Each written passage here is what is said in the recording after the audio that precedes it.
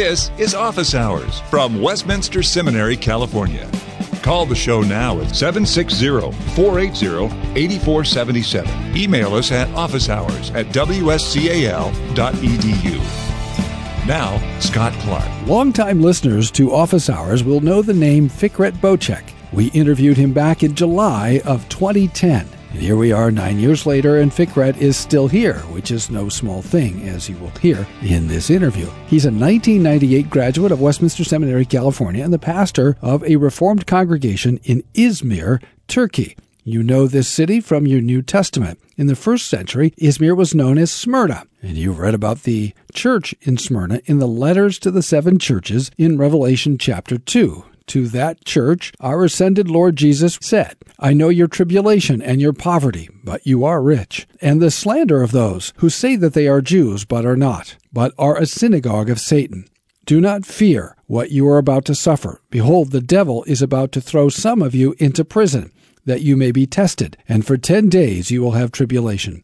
Be faithful unto death, and I will give you the crown of life. He who has an ear, let him hear what the Spirit says to the churches. The one who conquers will not be hurt by the second death. That's Revelation chapter 2, verses 9 through 11 from the English Standard Version. And that letter is particularly notable because it's maybe the only one where the church is not rebuked for something. And that's interesting. Well, if you know a little bit about church history, you might know that one of the most faithful and famous pastors in the ancient church after the apostles was Polycarp, who was pastor there until his martyrdom at the hands of the pagans, particularly the Romans, in the 150s A.D. Pastor Bocek planted a Reformed congregation in Izmir around 2009, although the work to prepare the ground for that work began much earlier than that. This year is the congregation's 10th anniversary, and it is a good time for us to get caught up since the last time we had a chance to talk, at least in the studio. The time in between the first interview and this is interesting, and as recently as the summer of 2018, Fikret had his bags packed and was waiting possibly to be arrested by the authorities. If you paid attention to the news, you might remember the arrest and release of the Associate Reformed pastor, Andrew Brunson. Fikret himself has had some interesting encounters with the authorities. We'll let him tell that story. And he's also busily translating a number of Reformed works into Turkish, as well as conducting his pastoral ministry, about which he'll tell us in just a moment. I can say that he's had a fruitful ministry, so much so that he has sent us 2 students, one of whom is ministering currently in the USA, and another is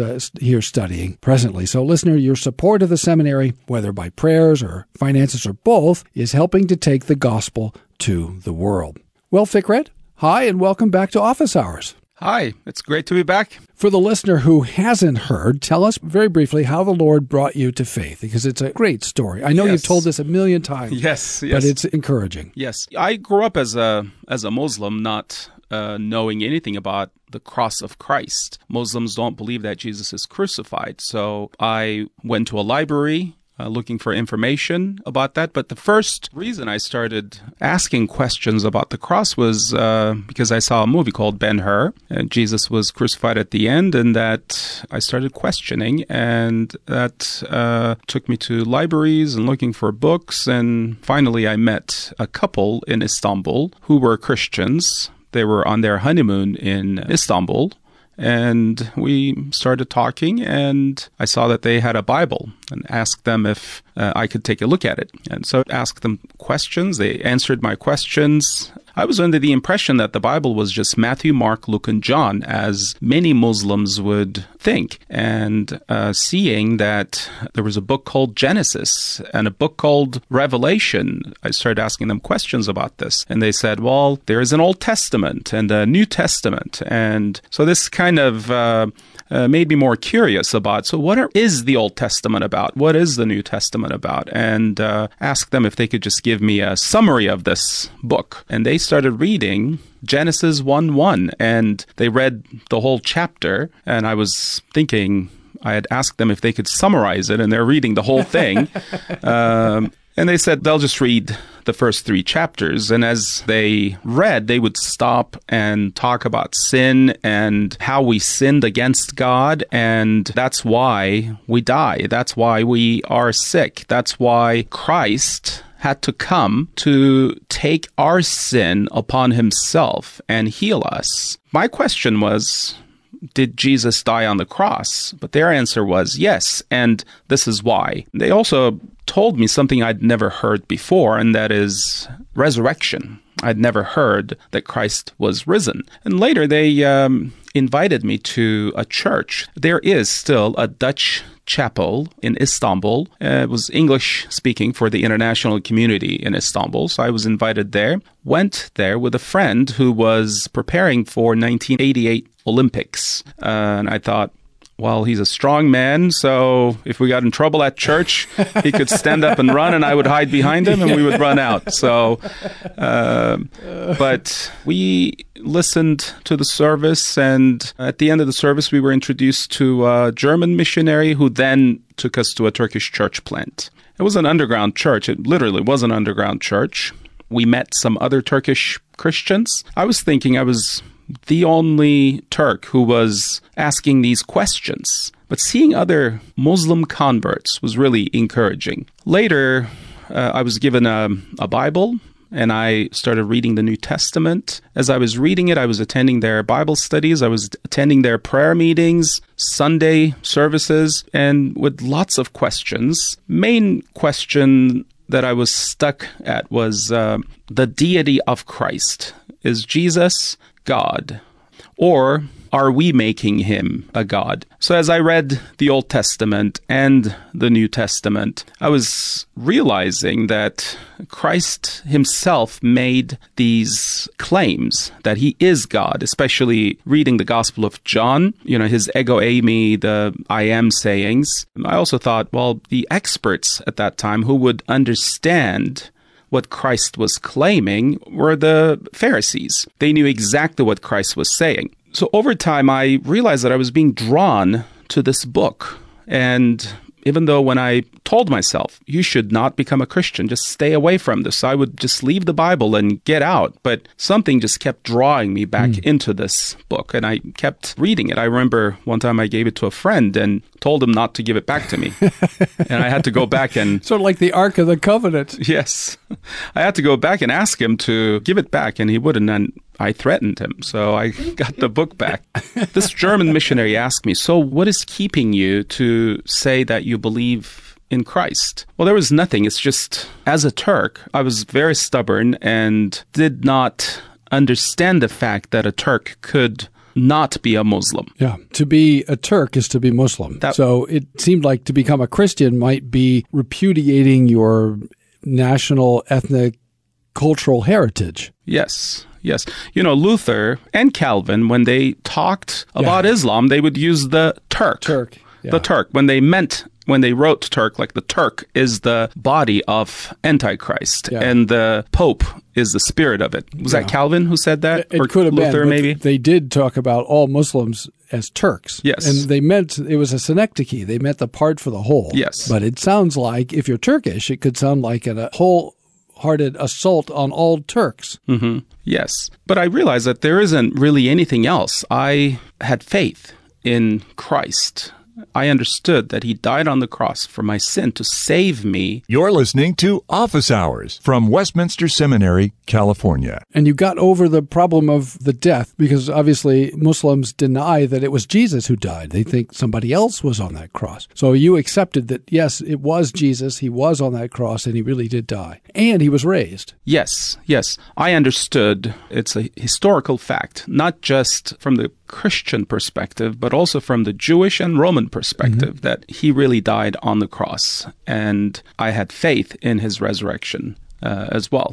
So that is a great story. And I would urge the listener to go back and find that episode. We'll link to it on the website at wscal.edu/office hours. And when this episode is posted, we'll make sure to put that episode up there so you can find it. But if you're listening by subscription and it comes to your phone, you'll have to go back to that page and find that. As I say, you'll be glad that you heard that story. Well, you have been in the news somewhat in recent years, and not just in Turkey, but all over the globe, and particularly in connection with the story of Andrew Brunson. And you are probably bolder than I am. I always urge caution. We don't want to say things that would complicate your life. But what can you tell us that would help the listener understand your current situation in Turkey? Yes. In 2006, we rented this place in Izmir. We were looking for a place where we could be out in the open so people could see where the church is, and they weren't coming to our home meetings. Yeah. So it would be better to have a location downtown. We used that place for almost 3 years until we were able to purchase our own place. We're now in a business center, 8th floor of a business center, and God is blessing us through that location. Can you see the harbor where you are? Yes, we can. We're right at the harbor. It takes us about 30 seconds to walk to the harbor. Okay, this is important because people take cruises that stop in Izmir. So, listener, if you're on one of those cruises and you stop in Izmir and it's Sunday, there's a place for you to go to church. Yes, from the cruise dock to our church is not even 1 minute walk. Okay, there you go. Yes. It could not be more convenient. Yes. So back to the building we were renting. As we vacated that place and moved to our new location in 2009, a year later, Andrew Brunson and his church rented that place. And so that is the only connection we have. I mean, I knew of him and I met him several times, but our paths never really crossed a lot. The prosecutor in Izmir even looked at our phone records to see over the past 20 years we called each other, and they found out that either Andrew or we called each other once, and that was it. Yeah. So what the indictment says against Andrew Brunson is that Fikret Böcek, myself, hired Andrew Brunson, brought him to Turkey, and gave him our building downtown, and that way... It's a conspiracy. Yes. So they called him a CIA agent, and they called me the handler, director of CIA, who's... I mean, I know I laugh, these but things... this is serious business. Very serious business. These things happen in movies, you know. Yeah, when they come to your door, you know, right? And they're not carrying water pistols. That's right, yeah. I'm laughing because it's absurd, but it's also... Obviously, when you're on the receiving end of this sort of harassment, it's serious business. Yes. The prosecutor or other authorities never came to me or investigated the fact that building does not belong to me. We were renting. We were regularly paying rent, but my name was mentioned there. Then they had some secret witnesses against Brunson, who also mentioned my name. So it was in the news. It was in the news in Turkey. You know, if they're thinking or suspecting that you are working for another government, anything can happen, not just in a court. That's the root of the suspicion and the fear and the hostility, that you're not really there for purely religious purposes, but you're there for some covert political purpose. Yes. So I attended all of the court hearings, hoping that they would ask me some questions, but they said, well, Fikret, you are a suspect, and after Brunson, you will be tried. You're next, yeah. Yes, so, well, they're not trying me yet. That's not encouraging. Yes. I never dreamed that there would ever be a crisis on the doctrine of justification among evangelicals, since that's what's defined our faith historically. All evangelicals have embraced, historically, the doctrine of justification by faith alone, until now. R.C. Sproul for Westminster Seminary, California. This is the first time in history that I know of professing evangelicals have negotiated that doctrine by entering into unholy alliances with people who categorically reject it. But that's one of the things I love about Westminster Seminary. This is one of the few seminaries in this country that is acutely conscious of this crisis and is zealous to maintain the central importance and essential truth of justification by faith alone. People are always asking me where to go. My favorite seminary in the United States, in the whole United States, is Westminster. Westminster Seminary, California. WSCAL.edu. 888-480-8474. Westminster Seminary, California. For Christ, His gospel, and His church. Okay, so you're still a little bit under the microscope. That's right, yes. Oh.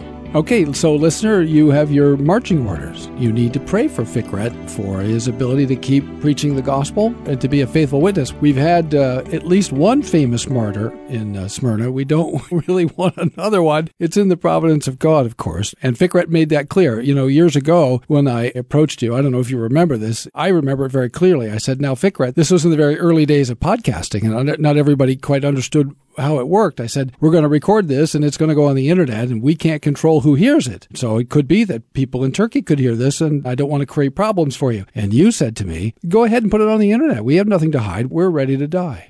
In fact, you went on to tell me, don't pray that we won't be persecuted. And I must confess, I have not always been obedient to your instructions. So that's what we're dealing with here. Listener is a faithful minister who's committed, so committed to the truth that he's willing to endure whatever comes with being a servant of the Word of God. So this is the 10th anniversary of the founding of the congregation. Is that right? Yes. Well, that's amazing because outside of your congregation and prior to this congregation, there was not a great number of witnesses in Izmir to the gospel. Is that accurate? Yes. Well, before our congregation, there was no Reformed churches. So ours is the first Reformed church in Izmir, yes. Yeah, that's amazing. Now, 10 years later, you're actually in the process of forming a federation, right? You just sent me a document, the Turkish Presbyterian and Reformed Churches. Yes. And dated May 28, 2019. So how many congregations are in this fledgling denomination? At this time, we have 2 congregations, and we're hoping that a third one will join us soon. That's amazing. So you started out from nothing. Yes. And you have, during your 10 years, baptized how many converts? Not just 10 years, but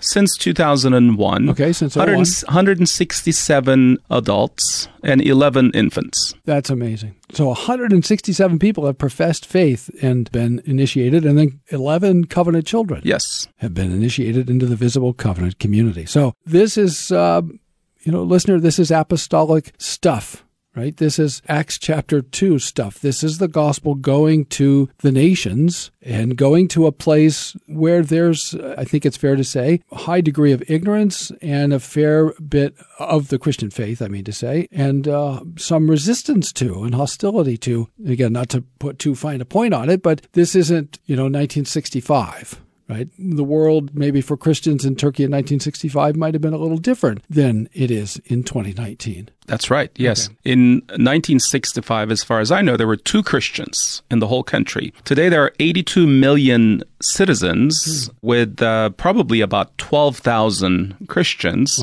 half of them attending existing churches, and the other half are, for various reasons, are not able to attend. Sure.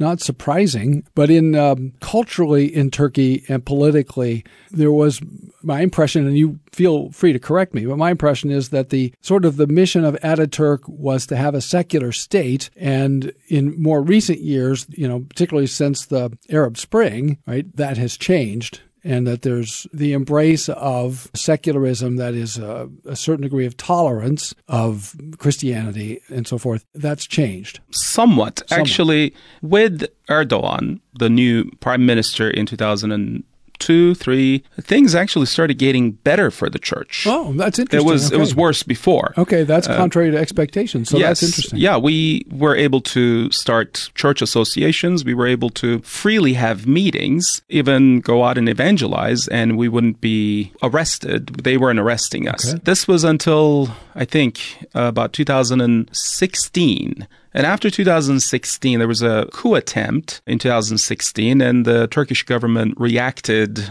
rightly so, harshly, and started arresting a lot of the culprits for whoever were doing these, the Gulenists, or they would call the Fethullah supporters. And I don't know of any churches who knew any of the coup attempters, but some in the media started blaming some churches and synagogues and places of, just non-Muslim... religious associations. That's what religious associations as well. So nowadays, we're hearing again and again that a lot of church associations are being fined by the state. So we're seeing that kind of persecution. So sort of financial, bureaucratic persecution rather than being arrested, picked up, and that sort of thing. Yes, and they're using the law heavily against us, just as they use the law against the church in the book of Acts too. How many people are if you can say, currently attending the congregation? Our congregation, yes. Well, in any given Sunday, we have about 50 to 60 regular attenders, and sometimes the number can go up higher, but it seems like every quarter, every 3 months or so, the numbers are going up. The regular attenders are going up. Okay.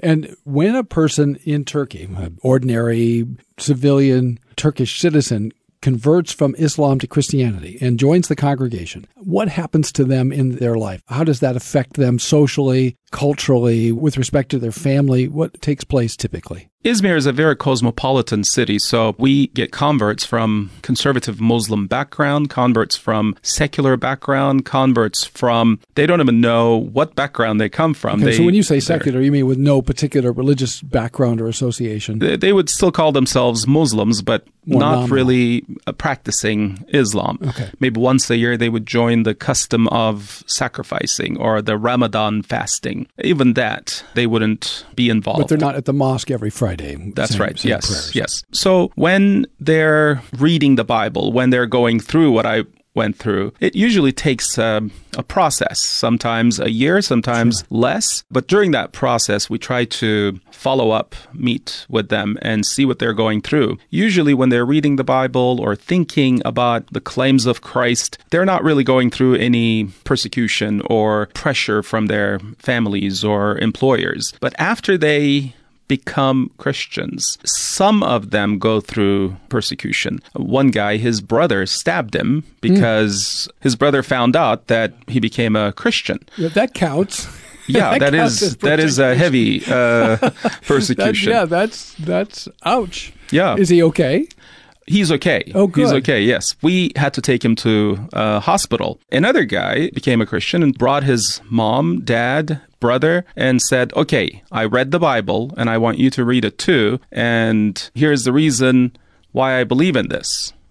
And by the way, I'm a Christian. No persecution, nothing. Nothing happened. His parents, his brother accepted him as a Christian. So You're listening to Office Hours from Westminster Seminary, California. These stories are really marvelous testimonies to the power of the Word of God, right? We're not even necessarily talking about people hearing sermons. We're really talking about people sitting and reading the Bible in Turkish, that's right, yes. right? And the Holy Spirit using the reading of Scripture to open eyes and to soften hearts, which is a little bit unusual from our point of view. I mean, ordinarily we think about people hearing the Word preached and God the Spirit using that to soften their hearts and open their eyes. Yes. You know, sometimes we think that we're doing the evangelism, we're doing the converting. Once we understand that it's really not us, we obey Christ, we go and we preach the word. We ask them to read the Bible. If they can't read, and I've met people who cannot read, so we give them the audio Bible. We read it to them, and something happens. You know, if they're God's elect, God starts softening their hearts and starts changing their lives. Going with that faith and knowing that it is Christ who's changing them, it strengthens us. Even when we're at one point, a couple weeks ago, this guy came to church and he said, I want to become a Christian because Christianity is easier than Islam. In Islam, we have to go to mosque 5 times a day and, you know, do this and go to Mecca. And I don't want to do any of those. So that's why I came to church. I'm choosing to become a Christian. And I said, well, you know, it's not your choosing. It's, you know, if God wants, you will be. If God wills it, you will be a Christian. And here's a Bible. And so we started. I don't know if he will continue coming, but I will keep calling him and see what happens. Yeah. I'm glad you had a chance to talk to him because my first response is, well, it's true that you don't have to pray, you know, face Mecca and pray 5 times a day and carry a prayer rug. And we are free from those kinds of things. But our Savior did tell us, take up your cross and follow me. And there's a cost to that, right? Yes. Yes. The cross is a terrible instrument. And, you know, we've gotten so used to saying that word, take up your cross and follow me. We really don't feel the force of what Jesus said when he said that in that context. You almost have to translate that word as take up this tool of Roman oppression, systemic punishment, persecution, and ritual public humiliation. Yes. But that's a mouthful. But that's what it means to say, take up your cross. Take up this symbol of ritual humiliation and death and follow me. That's more than facing Mecca. We don't do that. Yeah, look at the apostles, right? Yeah, exactly. Except John, Yeah. all the rest were All killed in martyred. like different, some were beheaded, some were killed by arrows or lance or upside down cross. down, yeah. And it's not easy. So you're facing this in a way that probably most Western Christians are not facing on a regular basis, that you live with the existential possibility, the real possibility that the authorities could come to your door and say, well, Fikret, it's time to go, and off we're going to court, and we're going to prosecute you. And Yes. We're expecting that, on any Sunday. Sometimes right in the middle of the service, the doorbell rings and we have a visitor we've never seen before. Yeah. And we let them in. Yeah. And, we received a threat in 2016, Easter 2016. Turkish police called us and said they received intelligence. A group is looking for a church to attack. oh my. That's the other thing that we don't necessarily think about is people from other religious groups who are unhappy with us, Yes. who might seek to do us harm while we're gathered in public worship. Well, the next day in the news, we saw that they arrested 6 ISIS members with a map of our church. I didn't know about that story either. Well, listener, I'm glad you're hearing this, because I'm hearing some of this for the first time myself. And this is all bracing, but it's also encouraging, because Fikret is not over here crying. He's smiling. He's full of joy and confidence in the Lord because he knows to whom he belongs. He belongs to Jesus.